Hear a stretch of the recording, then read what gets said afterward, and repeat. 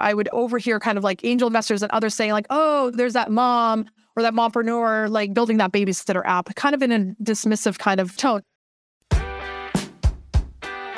Hey everyone, welcome back to the Startup Parent Podcast. This is the show where we get to talk to working parents, entrepreneurs, and business leaders about what it looks like to raise kids while also building companies.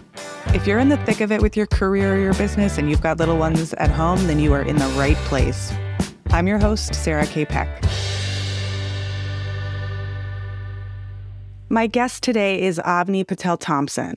She's an entrepreneur, a builder, and a storyteller, and she is obsessed with figuring out how to make childcare, parenting, and the logistics of family life easier for parents. Avni has an MBA from Harvard Business School and a Bachelor of Science in Chemistry from the University of British Columbia. She spent the first decade of her career building consumer businesses at places like P&G, Adidas, and Starbucks. But when she became a first-time parent, she realized just how poorly designed corporate America is for working parents. Because of her training in looking at everyday consumer frictions and identifying problems to solve, she said, I was looking around for people trying to solve this in a big, meaningful way. That ended up prompting her entrepreneurship journey. So she started Poppy, a company to help build your bench of childcare providers. With early success, she took it to Y Combinator to continue to build. In this episode, we talk about what the margins are like with childcare companies.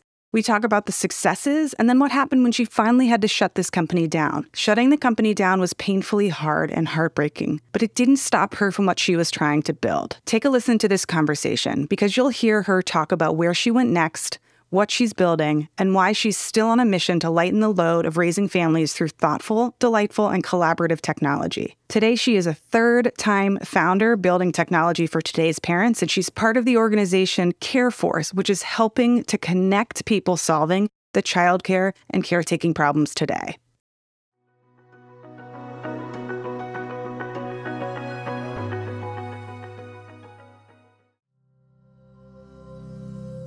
If you want to be able to talk to parenting experts and get the support that you really need, then you have to check out Childcare. Childcare is an app that gives you your own personalized care team to ask any and all questions 7 days a week for your pregnancy, postpartum, and pediatric journey. What I love about Childcare is their mission to change healthcare support for families by starting with a community-first model. When we are isolated, our mental and physical health declines. When you join Childcare, you get direct access to nurses, doctors, and specialists, and also other parents. Oath also hosts weekly virtual community calls, and they deliver up-to-date research and data from the experts so you can always stay well-informed and not worry about where you're getting your information from. Plus, they match every parent that joins with fellow parents in a similar stage, so you're in a safe and trusted community. Also, the Childcare app is totally free right now. Go download the Childcare app. The Childcare app is available on Google Play and the Apple App Store. That's oathcare.com. I will put the link in the show notes.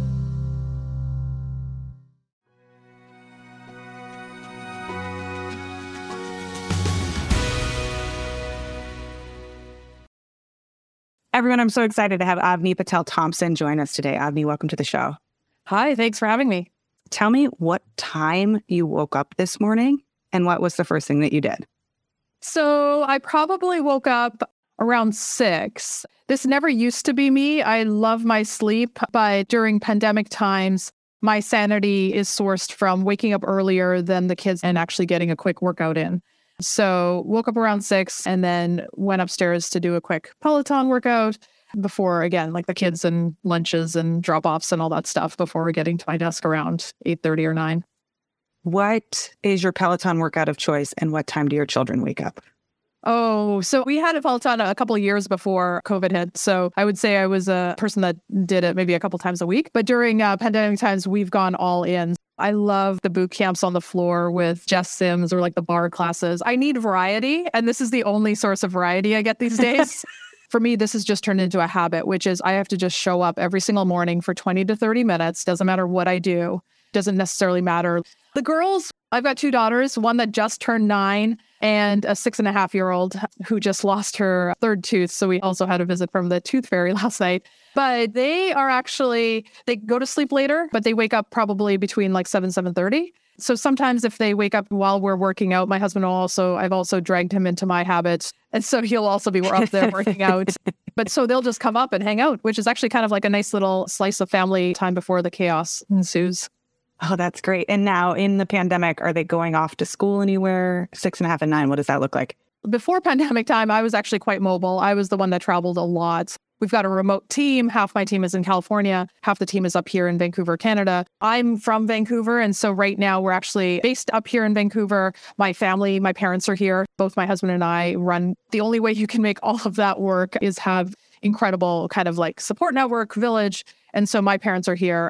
So up here in Vancouver, I'm a single issue kind of person right now, which is they've kept our schools open through all the different things, and knock on wood, because, there's still flare-ups happening right now, but the girls go to school and we have them in 2 different schools. And so far, just so incredibly grateful for all the people that are doing everything they can to keep the kids in school. Got it. And I know I've read about, you've mentioned your nanny in the articles that you've written, and then your parents, and like you have a team of 5 adults basically. Oh, for sure. At least. For these 2 children. Yeah. No, at least. I would actually say it goes deeper, like especially having built Poppy. I have a strong philosophy around building a bench that goes quite deep. And they don't have to be people that are related to, but they are people that you trust and that you love having as influences in your kids' lives. And I think it just makes everyone's lives richer for it. But I think it's a hard thing to kind of put together. But if you do, and when you do, and by the way, it's not like kind of a static thing, it's always evolving. But that's the only reason that I get to go do this other incredible work, is because it stems from the confidence that I feel that things are great at home and that the girls are always in great hands. Okay, this bench, I have to then ask you about it. Like, how deep does this bench go? Do you have key players that you can tell us about, like characters on this bench? Yeah. How do you recruit people to the bench? How do they stay there? Tell us about the bench. This has become a philosophy over the course of like the 4 years that I built Poppy, and then just got into how do we think about the safety nets or the people that back us up, regardless of what our lives look like, regardless of what our family situations look like. So I happen to be in a relationship with my husband, and we have got these 2 kids, but I know so many different realities that look different from that, but it might look different in kind of like the details. But in my experience, it's not very different in like what actually we're all doing, which is like we're all trying to raise these incredible kids. We're all trying to do our best at work and all be really great friends and family members and all that kind of stuff. I started Poppy not to start a childcare business, but I started Poppy to go figure out how could we use technology to make modern parenthood easier and lighter. I come from an Indian background. So while I grew up in Canada, we would go back to India every couple of years to see family. I have lived in China. My husband and I lived in China before having our first daughter. We have traveled a lot. I think for me, the long-held observation was other countries or other kind of like generations had this safety net. In countries like Canada, Japan, Scandinavia, a lot of that safety net comes from the government and the state. And in other countries and areas like Asia, South America, that safety net comes from community. But regardless, there is some of those safety net kind of things. The US is pretty unique in the sense that we don't have either of those. When I found myself, my husband and I found ourselves in Boston with our first daughter, we then decided to move to Seattle to get closer to my family up in Vancouver, but it still wasn't close enough. And so here we are with 2 demanding jobs, 1 kid, another one on the way, and it's just like really hard to make all of this stuff work.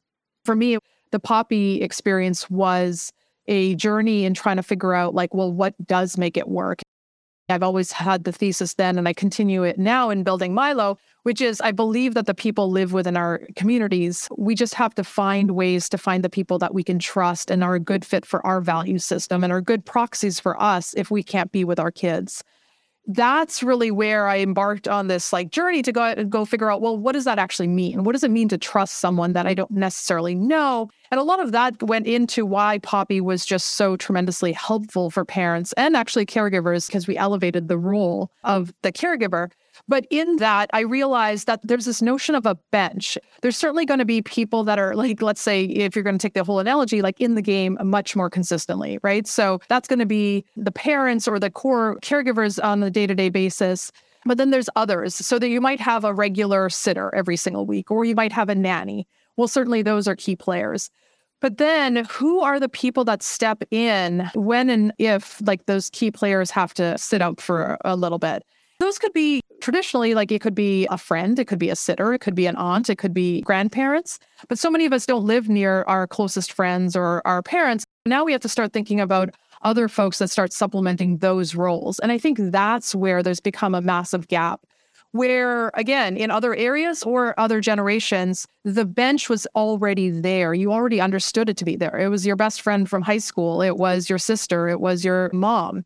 They would be the ones that you could text and say, hey, I'm in a pinch and I need someone tomorrow from noon to 4. And you would immediately get a text back and say, I've got you. You wouldn't descend into panic and anxiety and like all the bad feelings that you have inside. But now we've been moving around so much more. My husband and I are like a really great example of this. We've been told to do everything we can and are able to for our careers and for our education. And so we did. I went from Vancouver to Toronto to Cincinnati to Boston to China, back again. And never once was there an idea of like, oh, wait, when we are ready to have our family, maybe we might need to think about where our network is. And so that's a lot about this exploration around a bench, which is if your natural bench isn't there, the people that you would, okay, so I would first text my sister. Okay, she's not available. Okay, then I'm going to text my mom. Okay, she's not available. Then I'll text my best friend. We already have this notion of a bench, but when we don't have those people that live nearby, it's not to the effort. I certainly don't want to say it's as easy as that. We just haven't thought about it. Like, how do I create a bench in this way? That's a lot of what Poppy did, which is Poppy built that bench for you. You could just text us and we would just send you back that confirmation text saying, awesome, Amanda's going to be there. And you knew that they were amazing and they were going to have an incredible time with the kids. We were building that bench for parents. But that's the idea of a bench, even post Poppy, is one that I love to share with people on a way to think about care. I want to put the pieces into place here because I do want to ask you about this entrepreneurship journey, and Poppy is such a huge part of it. So background, you got an MBA. Yep. For that, you studied chemistry. You went to Harvard Business School. You spent a number of years in big consumer brands. And then you had a moment to shift to entrepreneurship. Can you tell us from there, can you talk about your entrepreneurship journey? Like, why did you start Poppy? And was there a moment for you? Like, was there a leap? I don't know anything about this. So can you tell us about your entrepreneurship journey? So my parents, very classic, like immigrants, they found themselves in entrepreneurship because they had to create jobs for themselves. I grew up around my parents being small business owners all my life. And I saw how difficult it is, but I also saw how empowering it is as well to be able to create your own future. But that said, my parents have always said it's very, very hard. It's a hard life. They always wanted something, as parents do, something a little bit more assured or controlled and maybe a little bit less rocky. And so I was intended for like med school, again, very classically. My whole life was like early life was based in the sciences, although I'd always loved writing. And that's a red thread for myself that I've always kind of like nurtured. But I got an undergrad in chemistry. And then I was about to kind of go on to either med school or continue studies in that side. But I started to just become more and more interested in like the business side of things. I actually took a little bit of a left turn and got an offer from Procter & Gamble in brand marketing, which I had no idea what that actually was. Again, leaps of faith. I took a leap of faith and I'm so glad I did. And that started my journey in the space of solving consumer problems. And Procter & Gamble, for those that don't know, is an incredible place to learn how to see problems that consumers have, but then aren't necessarily able to articulate them. You learn how to see the frictions that are kind of present in everyday life.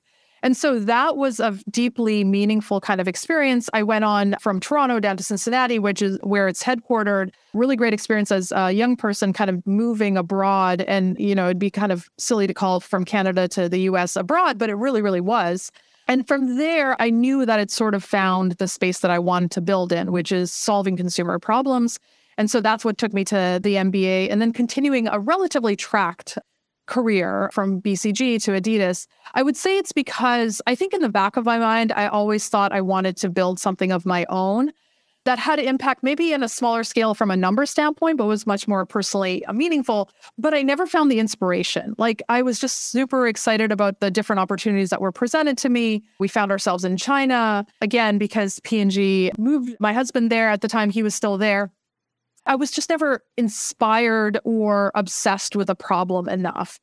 That changed when we had our first daughter. At that point, there was a couple of things. I mean, I could tell you this now, 8 years later, where there's a lot of what was even 10 years ago, corporate America just isn't really well aligned, or wasn't. It's getting better, but wasn't really aligned to new parents and just the experiences of all that. And I started to feel myself getting that misalignment. That, in addition to the fact that I've been trained in trying to see everyday consumer frictions, well, as a new parent, you see all sorts of friction. And you're looking around and saying, well, why is no one solving this in a big, meaningful kind of way? So that's what started my kind of career, or like it started my left turn into entrepreneurship. That said, it took us still a little bit. I was started it a little bit more cerebrally. So a friend and I that I had gone to business school with and worked with at BCG, we had always been interested in how do we pass on our heritage to our kids, especially given everything. And that was the time, like maybe 2012, 2013, when subscription boxes were all the rage. We were like, well, why couldn't we put together something like that and see if there's something there? That ended up being a relatively like short-lived, bootstrapped entrepreneurship endeavor. But that taught me so many different lessons, which is that was when I quit my paying job and then went on to do this. It taught me the big lesson of like entrepreneurship, there is no market. You have to build the market. You have to create it. And that was a big lesson to learn from if you're coming from the corporate world and you're going into entrepreneurship. That's probably one of the most important lessons you can learn. But as I went on, I also realized it doesn't matter that you build a really great product. It has to resonate and actually solve the problem. Actually, as we were realizing that this wasn't going to be like a venture scalable kind of thing, that I started to get really curious about childcare. So at that point, we had just had our second daughter.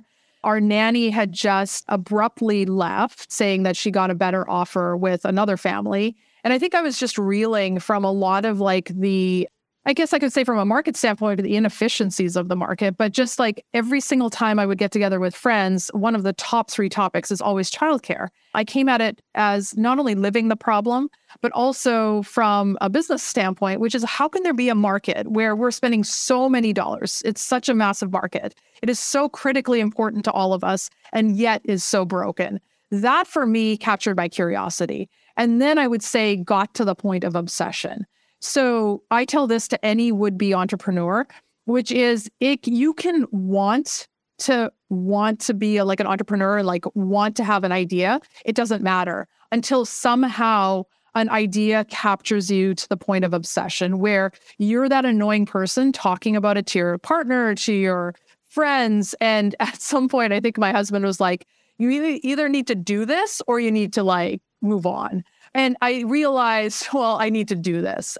It's also something I also believe in. Well, first of all, I wasn't technical at the time, but for me, this solution had to be tech-based. I figured out a way to be able to stitch together something that was now called like low code, no code, which is basically a spreadsheet, my cell phone and some duct tape, and created an approximation of what Poppy would be, which is in my mind, someone that goes and finds and vets incredible caregivers to the degree that any mom or parent would want, and then connected them and matched them to parents when they had needs and gaps in care.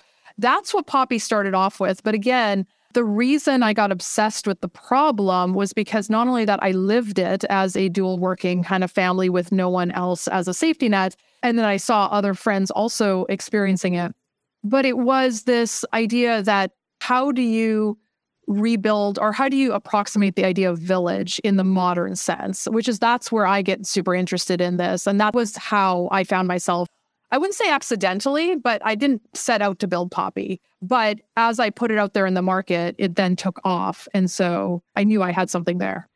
Clarifying details. So you were at a bigger company and then you left to start the gift box, subscription box for the first company. What was the impetus there to leave? How did you make that possible? And you had a young kid at home at that point. To dive into the details, so my husband and I moved from Boston to Seattle shortly after we had our first daughter. And my husband went to Amazon, I went to Starbucks. And in many ways, like really great kind of like neat and tidy corporate story. I think at that point, though, I was starting to realize, and even though Starbucks is an incredibly supportive corporate culture for parents, I started seeing all of the pain points that parents were feeling. And I started feeling that connection or that tug towards building something of my own or solutions of my own. at the same time, like I realize it's one thing to say, I think I want to go be my own boss and build something. It's another thing to say, I'm going to like not throw away, but I'm going to set aside my like decade plus of corporate experience and to go and make the leap. And so I actually did and I recommend this for a lot of people, but a stepping stone role. So there was a startup, a later stage funded startup called Julep. It was in the beauty space. It had subscription boxes. So it was consumer, it was tech, it was subscription boxes. And I thought, well, let me go work there for a while, not only learn, but then I can also see if like the startup kind of world is for me, the pace, all the types of things. And so I went and did that. And it was at that point that I realized, oh yeah, this is the pace, this is the kind of impact, this is all this kind of stuff that I want to do. And from that point, it made me a lot more confident that, yep, I want to go try this out for my own. Like this is a separate point that I'm certainly happy to elaborate on, but it needs to be said that we need to think about finances, like personal finances and things like that, about like who gets to go be an entrepreneur. Correct. And I think that's an important thing because, again, as a woman, as a person of color, all of the different things, I am cognizant of the fact that most of us don't ever get the luxury of taking a chance, of taking a year and not taking a paycheck, of having that risk. For those of us that come from backgrounds that, you know, a lot of this wasn't assured, we do everything we can to make sure that our paychecks and all that kind of stuff, that our kids never have to live some of the experiences that our parents and we had to live. Because in that period of time, I certainly went through a lot of that. So I don't want it to make it sound like, oh, I went from this really great corporate career and then I decided to start a thing and it was like roses. It certainly wasn't. On this side of it, I've certainly found ways to make it work. But I think I want to recognize how difficult it is for others to find their way to actually making a leap actually possible. 100%. We interviewed someone on the podcast previously who did research for the Kauffman Foundation. And I think, and I'm not going to quote this perfectly, you generally need about $30,000 to be able to make any kind of leap. And when you look at generational wealth and the distribution of wealth in America, white people generally have access to that kind of capital. You can say, no, my parents don't have that if you're listening, but it can look like the basement of your parents' home. Like it can look like space. It can look like internet access. It can look like time. It can look like babysitting, right? $30K, it's a safety net, right? But you need that lump, which a lot of people don't have, specifically people of color, Black people, brown people, people who are in marginalized communities don't have access to that. And so people don't have the access to be able to do that. I am transparent about the fact that the reason Startup Parent exists is because I'm in a partnership where I'm married, where we live off of one salary. So we're able to each take leaps in that way. Yeah, that's part of why I was asking you. It was like, well, what does that look like? And what was that moment like? I love this. And I think for me, it's not judgment. And again, when I'm building for families, there can never be judgment for the ways that things happen. It's just being very transparent about it. Correct. Is that this is how we make it work. But I certainly want to be very transparent about this because I want and love to advocate for entrepreneurship from women, from underrepresented people, from parents. But the big part of the reason that moms, for example, don't go and start these big venture-backed companies is that it's really hard to go create the space, both from a financial standpoint, but then in your life and your responsibilities kind of standpoint. And that's a lot of like the side reasons of why I do what I do and what I'm working on now with Milo. It's intended to be able to give people the support such that they can then go on and do some of these bold things. But it needs to be recognized, it needs to be talked about, and then it needs to be solved.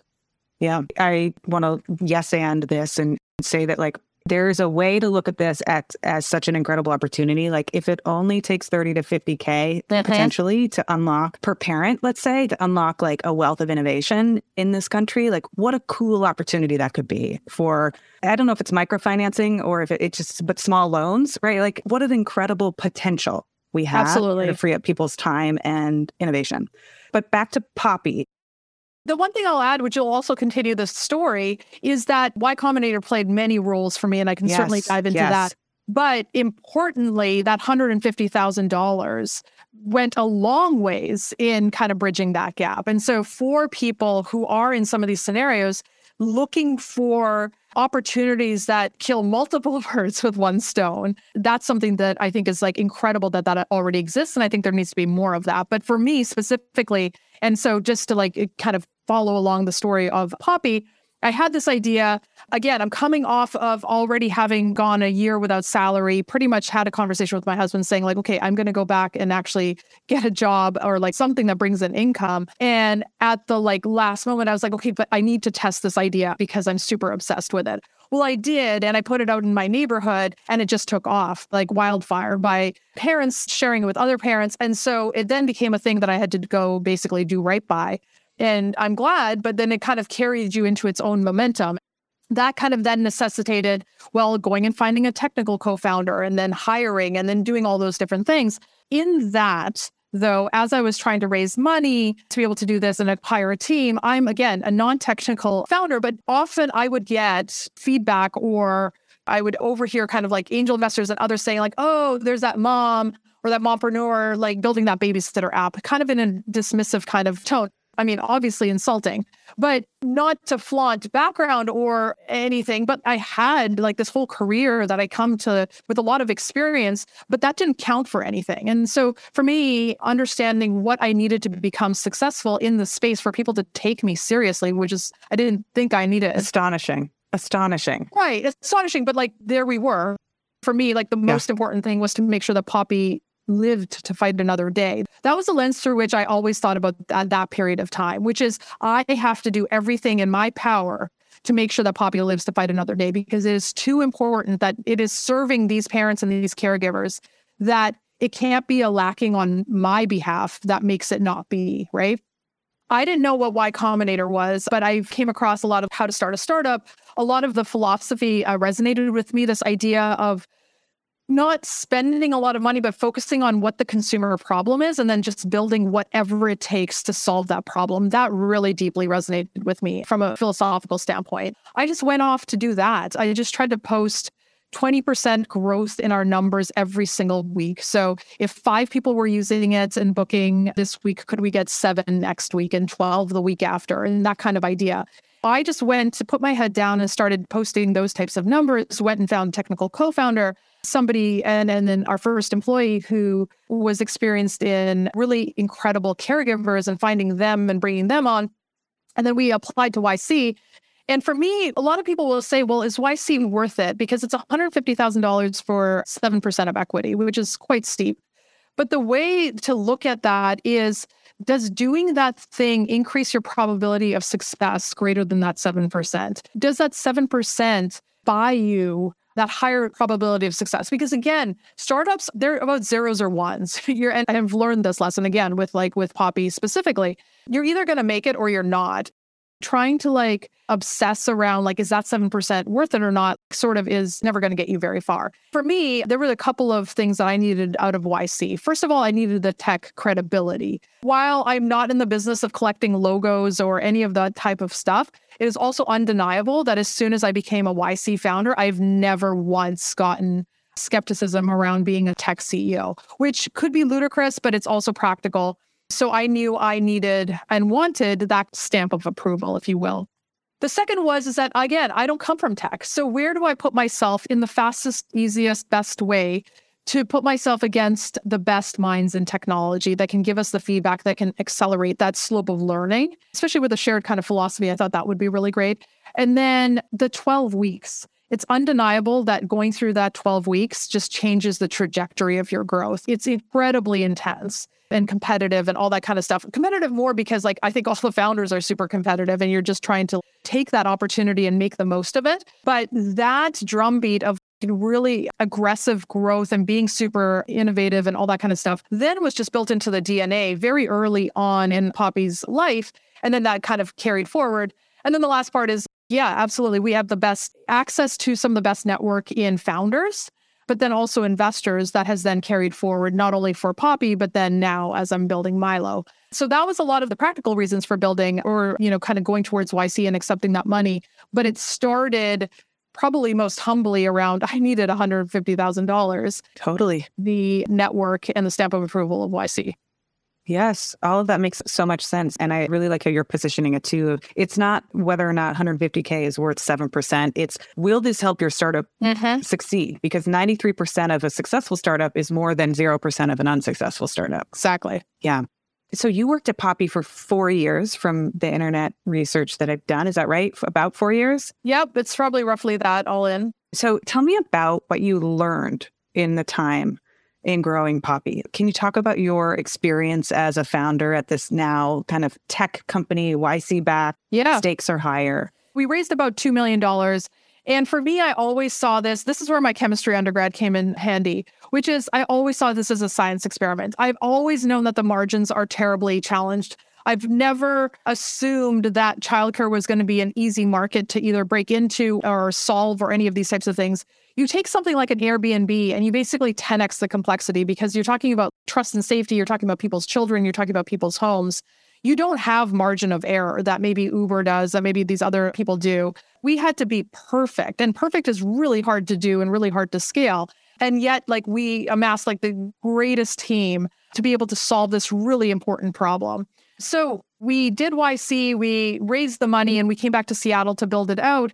And what I would say is that we got that $2 million to be able to have runway. I've always thought about money as time, as buying time to run experiments.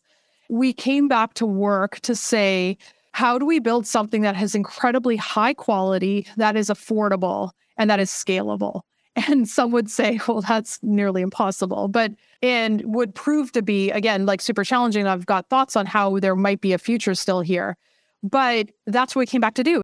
The next kind of 2 years or so were just constant experimentation after experimentation. Everything from who is considered a caregiver. We did incredible stuff where we ended up having stay-at-home parents. We had retirees. We had young people that had moved away from their families, but had childcare experience. Maybe were summer camp counselors or maybe coaches, all sorts of things. We had a high bar of what it took to be a capable, qualified caregiver, but we opened the aperture of who fit that definition. And by so doing, we had incredible people. So one thing that the people will know is that 98%, especially in this space, are women.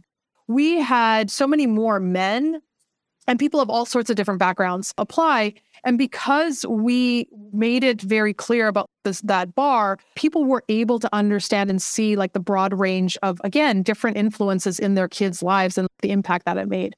So those are learnings on the caregiver side. How do we elevate the role? How do we recognize it, reward it with the pay and the respect? So things we implemented late policies because, and again, when you go into a space, you start to understand so much more. I think a lot of times people think that if they're going to be good guy, bad guy people in the stories, that parents are going to be and the kids are going to be the good guys and caregivers can have spotty kind of records and things like that. And I think it's so much more complex. I think parents, and again, a lot of us aren't educated on how we might be great employers in this space, but there's lots of bad behavior. There's people that don't call to say they're going to be late, all sorts of different things.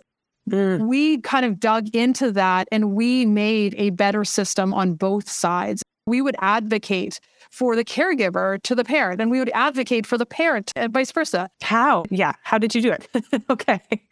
Is it manual? Is it technical? What's the... Oh, it was all of the things, but it was manual first. You had to understand the issue with nuance. You can't just peanut butter a solution with code. We still to this day have this even with Milo. We would build the solution in no code. So we would figure out what the right solution is or as close to right as you could get it. And then we would go figure out if there's a systems way to make it broader. So let's just take the late example.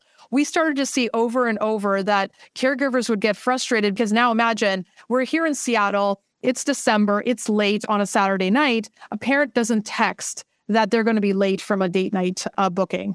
Well, this caregiver uses the bus system to get home. And so they have responsibly showed up on time with all the bus schedule. They showed up 5 minutes early. But now the plan to catch one of the last buses in the evening is kind of shot because the parent didn't think to actually say, hey, is it okay if I stay later? Now the caregiver is super frustrated and they're not sure whether they want to work with that family again, even though every other thing was perfectly fine. As we dug into that, we realized these are the reasons that sometimes sitters, quote unquote, ghost a parent or things like that. It's really hard to talk about these things, especially when you have lopsided power dynamics. We would dig into that and say, okay, well, if it's this, first of all, we're going to educate. Let's see how far we can get by educating all parents and say, hey, listen, as a courtesy, please let your sitter know, your poppy know, if you're going to be running late over the booked time. we saw how far that went. When that wasn't far enough, then we actually went and took a stronger kind of position saying, if you're going to be late, there's going to be then fees. And we don't do these things lightly because, again, I'm a parent that doesn't if for daycares, when you get slapped with kind of late thing because you're stuck in traffic, that doesn't feel great. But at the same time, there has to be accountability on both sides. And so we believed in transparency, accountability, all of that kind of stuff. And we applied it equally on both sides of the marketplace. I say this just because that's just one example. There was 1,000 of them. If you're thinking about people in your home taking care of your children, you can imagine all the very personal kind of situations. But we saw it as our job to find a better mechanism that was better quality, that was still accessible for people. So then we come to accessible and affordable.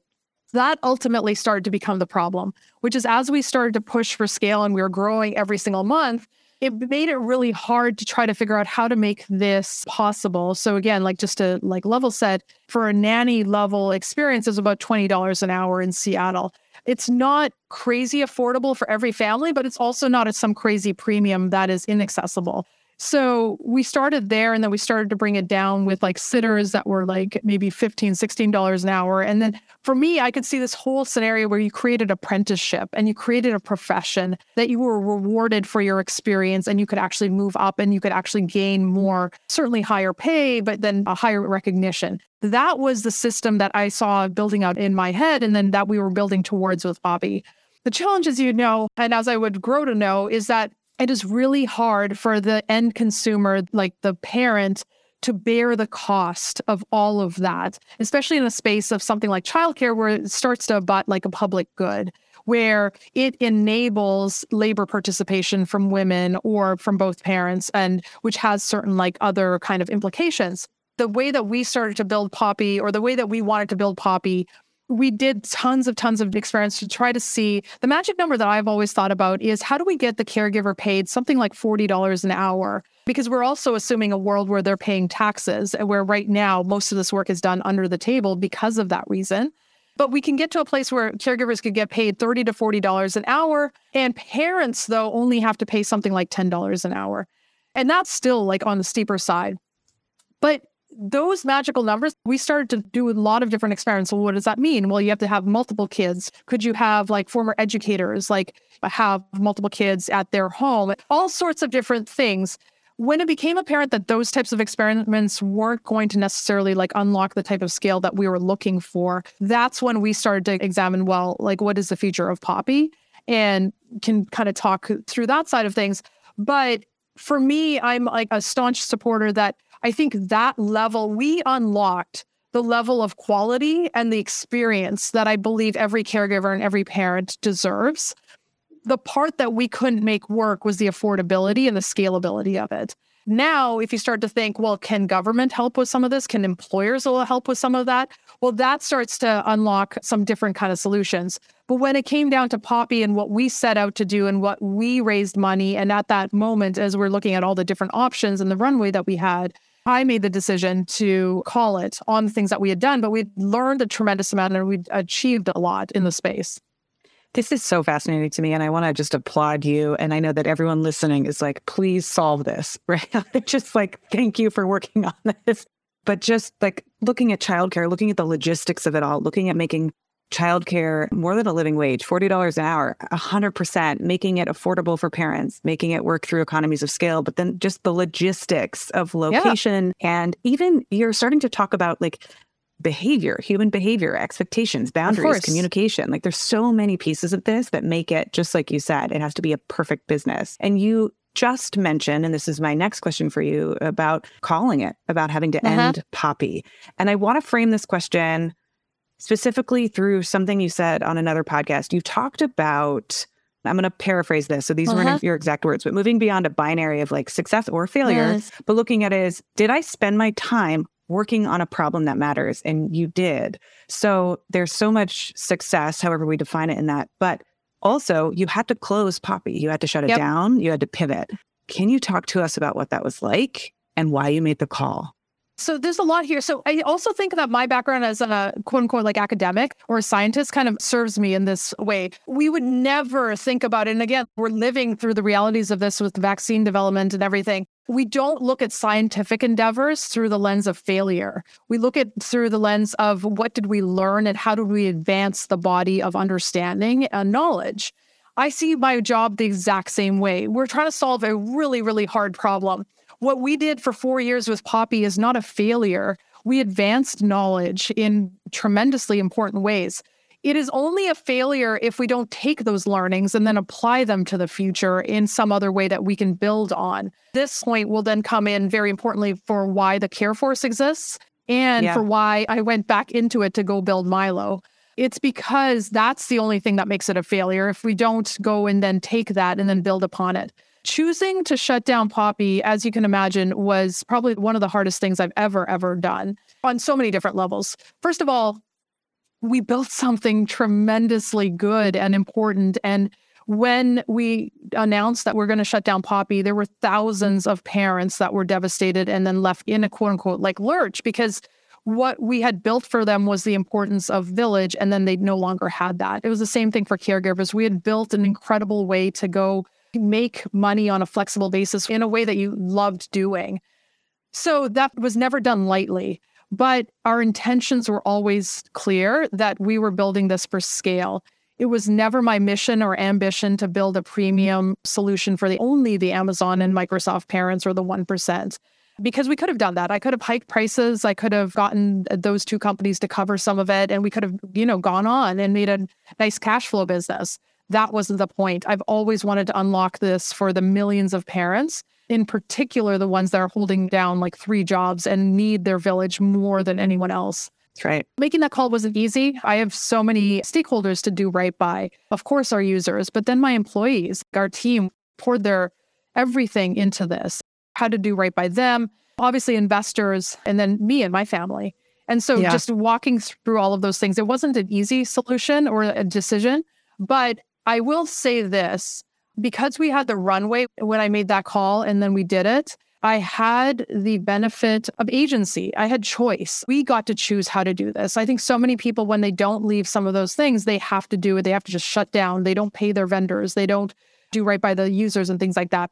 I didn't know that before, but I'm so glad that we found ourselves in a position that we could have agency around how we did it.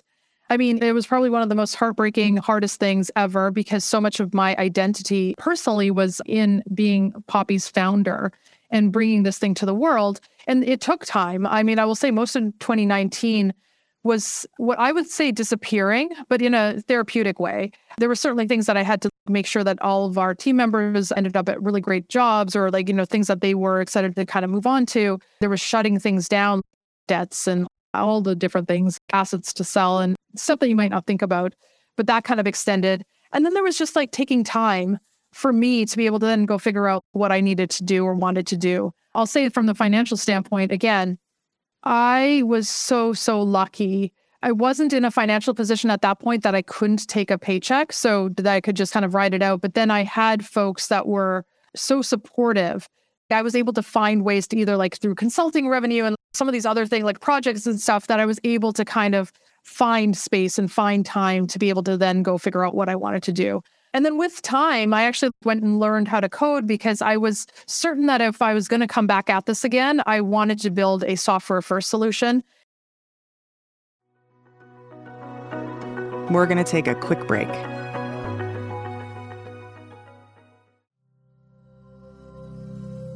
Oathcare envisions a new model of healthcare rooted in community because we know that community is so important for health and well-being. Oathcare provides complete support for parents throughout the pregnancy, postpartum, and pediatric journey. If you're looking for a safe and trusted community with expert guidance, sign up for the Oathcare app. It is free to use and it's available on the Apple App Store and the Google Play Store. Go to oathcare.com to download the app.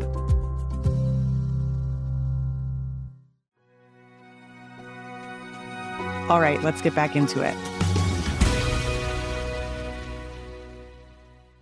I actually went and learned how to code because I was certain that if I was going to come back at this again, I was never to build a childcare company. My intention was to figure out how to use technology to make everyday parenting lighter.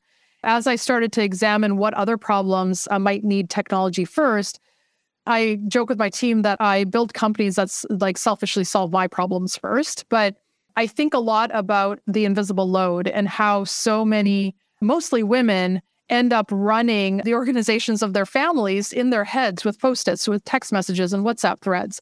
That started to really engage my curiosity. I was talking to lots of different parents and saying, like, how do you run your household? What are the spreadsheets? What are the T-ball schedules? Like all this kind of stuff. And you started to look at all the work that was happening, but unseen and undocumented and unsupported.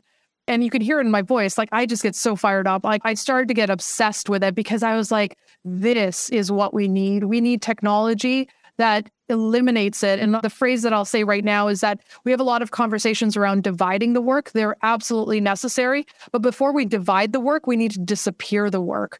We need to figure out, why is there so much labor in our homes that needs to happen? Why are we not applying technology to actually disappear the work and then divide the half that is left? That's what I'm on a mission to do now.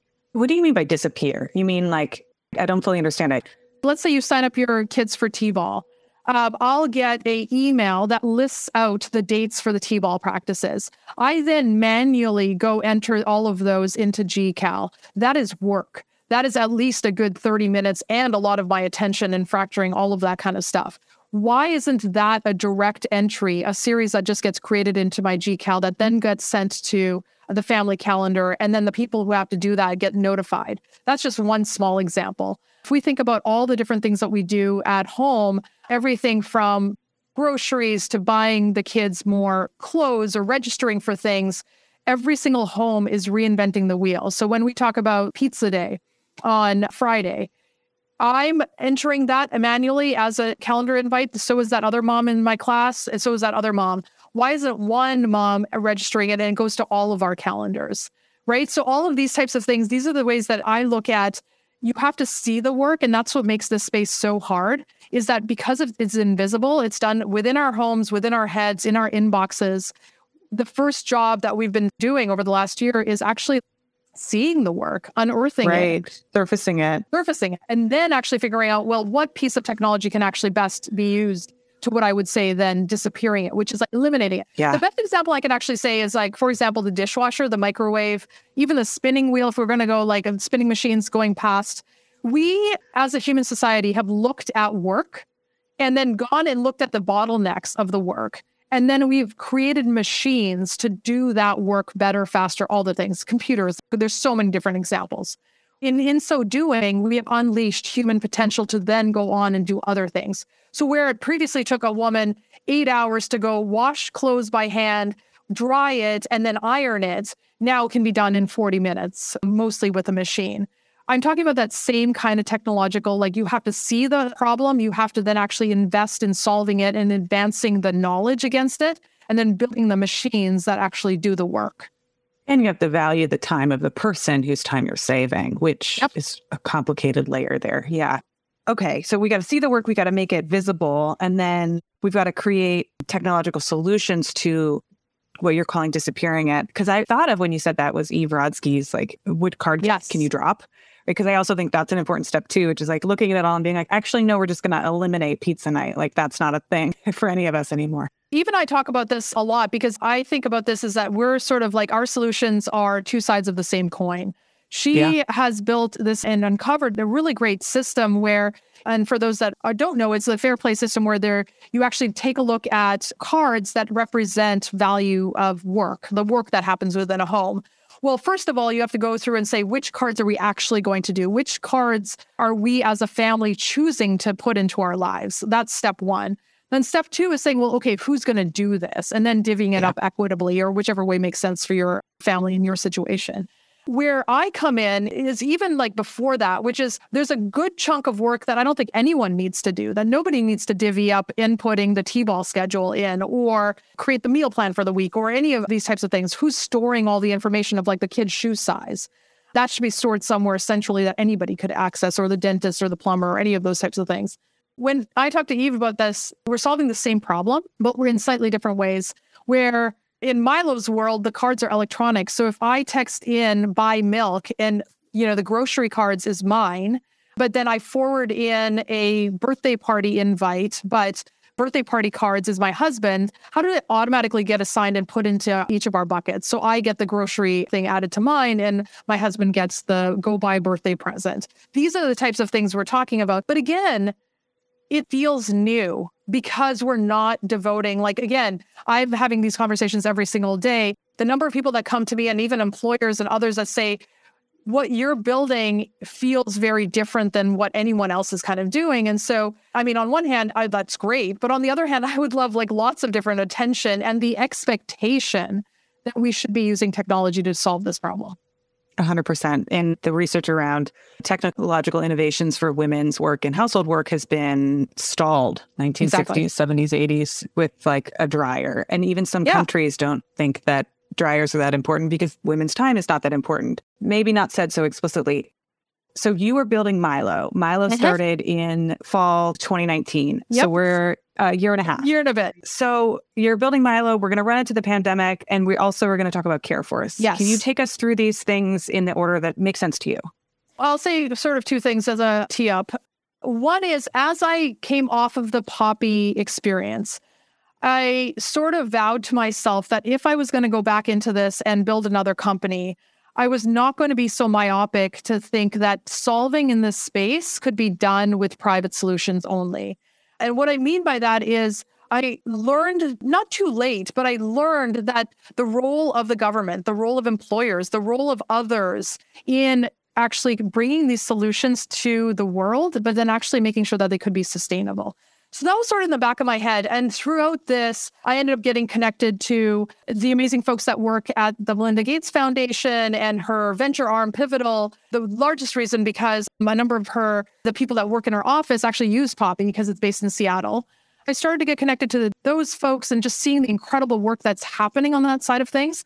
Got connected to the Holding Co., which is now the Holding Co. By Patrice. At the time, they were doing an exploratory and ex-IDEO people in how do we design the next generation of care solutions. So I was like, oh, well, that's interesting. How do we then bring in design thinking into this?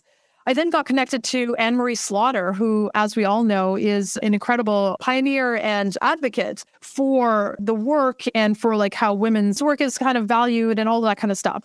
I started to get connected to people outside of just my tech and funding and solutions kind of space. I was just blown away at how we were all looking at solving the same problem, but from vastly different ways.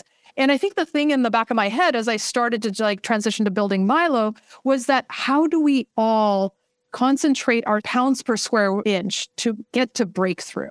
I think that's the biggest thing that has always been on my mind, which is that we need to get to breakthrough on the matters of care across the board, from the role of our employers to the policies that we have to what solutions we have in our homes. That was sort of simmering on the back burner. On the front, though, was, okay, I want to go back in and I still have it in me. I feel like my mission is not yet done and that I need to go start another company to go do this. And I felt that very, very viscerally and very deeply. I had a lot of really great options to then go join either other startups or maybe join on the funding side, funding care solutions. But for me, I've still felt this calling that my mission of building was not yet done. And so focusing on the invisible work, this idea of building a family OS, I'm not here to build yet another app. I'm here to say I am a working mother running two organizations, my company and my family. And I feel like it isn't seen. I feel like I'm buried under the weight. And remind you that this is before COVID. I started this and I started with this feeling in the fall of 2019. With that, was funded by YC to go off and then build this again. Our lead engineer from Poppy, Nick, he joined me in getting this up and going. And so we did YC again in January of 2020. We were about to have demo day in March and everything around COVID, demo day, everything all kind of came to a head. I will say that I call March a little bit of I know it was dark days for everyone, but March 16th is particularly poignant for me because March 16th ended up being demo day. It is my eldest's birthday, so it was her birthday. And it was the day that everything shut down. It was the day that the girls, remote school starting, no childcare, all of the things. And I had 12 investor calls every single day. Wait, that was a Monday, right? It was a Monday. Yeah. Anyways, that all to say, I remember the Sunday after having a mini panic attack because I was looking at the week and I didn't know how we were going to do it. We have 2 grade school kids with all the Zoom school, remote school, childcare, and 2 companies to run, and that weren't going to happen. There wasn't one company to just say, hey, can I just take leave for a week? Both of us were running companies and we had employees. I had fundraising duties and all that kind of stuff. And I remember viscerally sitting on the couch on that Sunday trying to figure out what was I going to do. And I remembered, and it sounds sort of contrived at this point, but I remembered that was the point of Milo. That was what I was trying to build, that if there was ever a point at which technology had a role to save us or help, it was that. And so pretty much got to work again, selfishly, the next kind of couple months was just to figure out how to help my own family. And in so doing, could we help other families?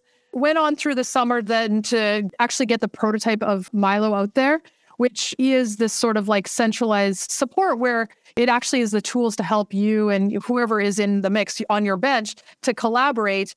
But then first and foremost, it supports what I call the quarterback, that primary person that is coming up with everything, anticipating, coordinating, all of that kind of stuff. At the same time, this is March to June when we're doing all of this product work. Not to make anything political, but it's also undeniable that we were not getting what we needed as citizens, as parents, as everything. There were conversations. I would have conversations with Patrice and Anne-Marie and others to say, what more can we be doing? Is there a way? And the true thing that was the spark for the Care Force was this article that Catherine Goldstein had written around, is there something like a care corps that could be created? And the idea behind it was, we had huge numbers of under or unemployed young people at this point. We had huge numbers of parents just buckling under the strain of trying to figure out how to do Zoom school and work and everything. And the big, bold idea was, could we come together and somehow make a go of that? I connected with Catherine and said, well, I'm intrigued. I know you're a storyteller and in media, but is there something here? Because I'm coming off of Poppy and a lot of experience in building marketplaces and connecting labor to parents. And could there be something there? Then talk to Patrice, talk to Anne-Marie. And then there was a small group of folks that we were well, let's just get on the phone and let's just start seeing if there's something more we could be doing, certainly as private citizens, but with the fact that we all had organizations we were running that were trying to build in the space. That's really what it started off with. So I'm going to get the dates wrong, but it was somewhere in May or June that we, Eve, Catherine, a couple of others that were building in the space came together on a phone call and said, is there something more to be done? Yeah. And what we realized was that we were all operating in silos and that we could come together in this. In the earliest days, that's what it was. And we just threw ourselves into a Slack channel and started to have semi-regular kind of calls, which then turned into this incredible thing called the Care Force, and certainly happy to share more details on that. Yes, please. And this is how I actually met you. I knew of the work you were doing. I think through Twitter, you follow folks and you see people talking about parenting and you're like, yes, I would like to know more about what you do. But then I actually met you through Care Force. And I have been watching and I've been so intrigued because I don't know the full backstory. Is there a public-facing site for what it is? There is now. So this is the challenge when you end up then getting an incredible thing that happens, but it's outside of all of our day jobs. Yep. Progress ends up being slower. But what's incredible is that what you would call is that there's product market fit. That here's a thing that is growing and flourishing, even given the lack of kind of day-to-day support. But yes, we're slowly getting up there. There is a website. It's care-force.org. We're actually getting resourcing and getting all this up and going. What Care Force actually is we're trying to reimagine collaboration to do exactly what I mentioned, which is concentrate those pounds per square inch to get to breakthrough in care. And what Care Force does uniquely is it doesn't sit outside of any of our efforts. It's trying to be the umbrella to have everyone's efforts come in, be amplified, and be understood. What we're explicitly trying to do is, Eve calls it we're the Times Square. We're trying to bring all of the cross-sectional folks, the people that work in policy, the storytellers, the builders like me, the funders, and the academics and the researchers. Let's bring them all into one space. And then let's create working groups against specific challenges. So paid leave or childcare, or creating incredible opportunities for care workers, or for, in my world, building new tech solutions so that we can live in a future that we all want to live in. But we're bringing that together so that, again, I'm never toiling just talking to private enterprise folks, or policy folks aren't just talking to private policy folks. That if we create letters and campaigns, that there is broad dissemination, that there's actual things that we can then take to the corporate leaders that are within our group. That's what we're intending from this. What started off with maybe a roundtable with 5 of us last summer, because we were trying to figure out how to keep everyone's heads up above water during COVID, is now turning into this incredible community. It's more than a community. I mean, it certainly is community, but it's this working group coalition, this kind of gathering place where we can actually amplify and concentrate and coordinate our efforts. Yes. Everyone listening, people who are invested in paid leave, national paid leave, rethinking what care looks like, rethinking what the home looks like, technological solutions, even just rebranding motherhood and focusing on solving anti-mom bias and looking at sexism in the workplace. Like, the people who care about these things have joined a Slack room together. And you're like 200 people now, I think? Yeah, it's about 200 people right now. And we're now figuring out, like, how do we then continue to build this and grow this from all the people that are engaged and so passionate about it. This is the work that we're doing now, which is, let's solidify what our mission is, give people calls to action that they can rally behind and put their expertise behind. We're also, our big kind of ambition is towards like end of year, beginning of next year, we would have a gathering where we elevate, sort of like TED Talks, South by Southwest, any of these things where there is this gathering of folks on the level of like ideas and reimagining. Well, why aren't we doing that in care? If we have CES for the electronics that are in our home, we need something for the people in our home that just reimagines our futures. That's a lot of the big ambitions that we have. But as we go in that, we want to engage all the people that are super fired up about this and, well, should be fired up about it. And it could be like the answers can come from every corner.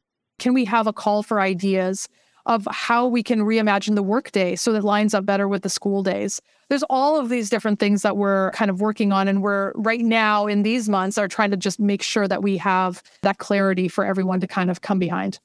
That's right. I think about this all the time. Like, one book, one product, one company is never going to be enough when it comes to social, institutional change. And in my journey in trying to write books and writing book proposals, that's where I'm at so far.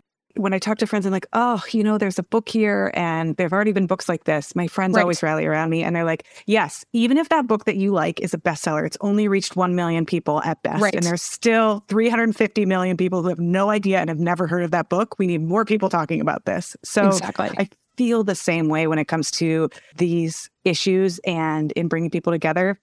I want to tell you specifically, CareForce, when I joined, I went from a moment in the pandemic where I was feeling defeated to feeling optimistic, because I realized that there are people who are working collaboratively across disciplines and across companies that are not settling, that are not complacent. Like, there is so much work being done. And I think my final question for you, or one of the last questions I have for you as we wrap up, is what can someone listening to this podcast, because we have parents and entrepreneurs that listen to every episode, what can they do now that they've just heard? They're like, wait, what is CareForce? What's happening?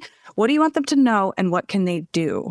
What a wonderful question. And it means so much to hear that, even on a personal impact, that optimism, I think that optimism and the hope is so important, because I think that's the lens to which we want to put CareForce, which is like, we have the numbers, we have the research, it does not look good, but how can we then take that and then build that we are all super fired up about? So the way that right now is, if you went to the website, it's care-force.org, there is a form where you can sign up, and we're collecting all of that information, because then we're going to be actually creating avenues that people can get involved. And so on the very basic, a monthly newsletter that actually just shares the incredible work and what is the cutting edge of any given issue. So how can we educate you on what is going on with paid leave? What is all the different groups that are advancing it? What are some campaigns that you can get involved in? Things like that. So that's one way. And then the other is, as we kind of move forward with some of these other projects and these bigger kind of like flagship things with a gathering and like a call for ideas, also be informed about some of those other ways that you can get involved. The Care Force, though, is 200 people. How do we engage every single parent, every single caregiver, every single citizen on the ground on the topic that might be hitting closest to home to you, or just all of it? And that's, I think, the bigger part of what we're super excited to do in the next little bit as we're kind of emerging from the deepest parts of COVID. Oh, and the burnout and the exhaustion and the fatigue, which we've talked about on this podcast. Oh, and that's not going to be going away anytime soon. And so I certainly don't want to make it sound like, oh, September magically hits, kids go to school and it's all magically solved. It isn't. There's a long, long road in front of us. But I think if we it's not just blind optimism, it's focused optimism behind actual tangible things that are happening. I think that is the most hopeful and actionable thing we can do. 100%. Folks listening, you can find out about Milo at joinmilo.com. Is that the right website? It is. Joinmilo.com. CareForce is care-force.org. I'll put both of those in the show notes. You can follow Avni on Twitter. Is that where you are mostly? Where do you like to hang out socially? There's only so much time for it, but yes, I'm mostly on Twitter. It's at Patel Thompson. Amazing. We're probably going to have you back or someone from CareForce back to talk more about it, because I know that everyone listening is going to be like, wait a second, stop. I need to know more. We are all inquisitive. I ask lots of questions and we all like learning. So that's a wrap for now. Is there anything else that I didn't ask you that you think is really relevant to the conversation we had? I'm just so appreciative that you were here. No, this is wonderful. I appreciate having the opportunity.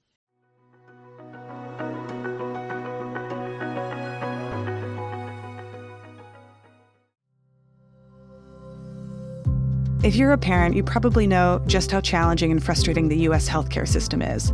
It's siloed, it's transactional, it's expensive, and it's antiquated. You're rushed through all of your appointments, it'll take forever to get your child seen if they're sick, and the health of the parent, aka you, is not really considered at all when you're at the pediatrician's office. So what's a parent to do? Turn to Reddit or Google? I've been down that rabbit hole, and it's not always helpful or pretty. If you want to be able to talk to parenting experts and get the support that you really need, then you have to check out Childcare. Childcare is an app that gives you your own personalized care team to ask any and all questions 7 days a week for your pregnancy, postpartum, and pediatric journey. What I love about Childcare is their mission to change healthcare support for families by starting with a community-first model. When we are isolated, our mental and physical health declines. When you join Childcare, you get direct access to nurses, doctors, sleep and lactation consultants, and even specialists in nutrition and exercise and speech and early childhood development. Oath also hosts weekly virtual community calls, and they deliver up-to-date research and data from the experts so you can always stay well-informed and not worry about where you're getting your information from. Plus, they match every parent that joins with fellow parents in a similar stage so that you're in a safe and trusted community designed specifically for curiosity, vulnerability, and deep wisdom. Also, the Childcare app is totally free right now. Go download the Childcare app. The Childcare app is available on Google Play and the Apple App Store. You can download it right away by going to oathcare.com. That's oathcare.com. I will put the link in the show notes.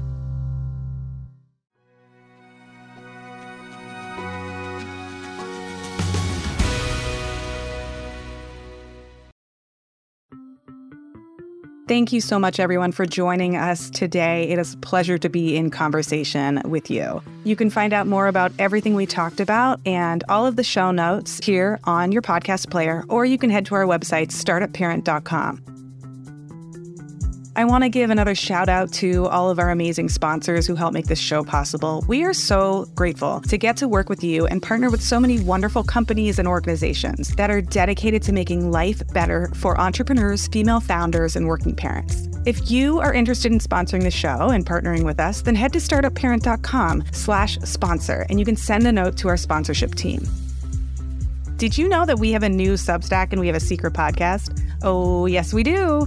Head to Startup Parent's Substack. The link is startupparent.substack.com. I'll put the link in the show notes. And check out our secret podcast. When you become a paid backer, when you upgrade your subscription and you join our community, you get lots of perks for being a community member. For our paid backers, I host a monthly private podcast where I dig into the nitty-gritty of business building and parenting and everything in between. Listeners and readers get to submit questions, then I pick one or two each month and we dive deep into it. In addition, for our paid backers, we host our Startup Parent Monthly Book Club. This is where we get to talk about interesting books with other smart and interesting and kind people, and I run book club a little bit differently. You can read the book if you have time, but chances are you don't always have time to read the book. So the way I host book club is that anyone can join whether or not you've read the book, because I give you a summary of it up at the beginning and then I frame up 4 questions from the book that we can talk about, and you'll always be in rooms with other people that have read the book so we can share knowledge and wisdom. The purpose of book club is to have rich and interesting and insightful conversations, not to judge you on whether or not you had a chance to read a book. So our secret podcast and our private book club, those are just 2 of the perks that we offer for people who become community members. And that's not all. I love getting to say that phrase. That's not all. There are actually a lot of other perks, and I'm going to let you discover them when you go to our Substack. Last but not least, if you liked this episode, I would be grateful if you would leave us a review. It means a lot to the show, and it helps other people find us. So definitely leave a review. I read every single one of them, and I'm so grateful when I see your name in my inbox and when I see that people are leaving more reviews. So thank you for doing that. Thank you for being here, and I will see you on the next episode.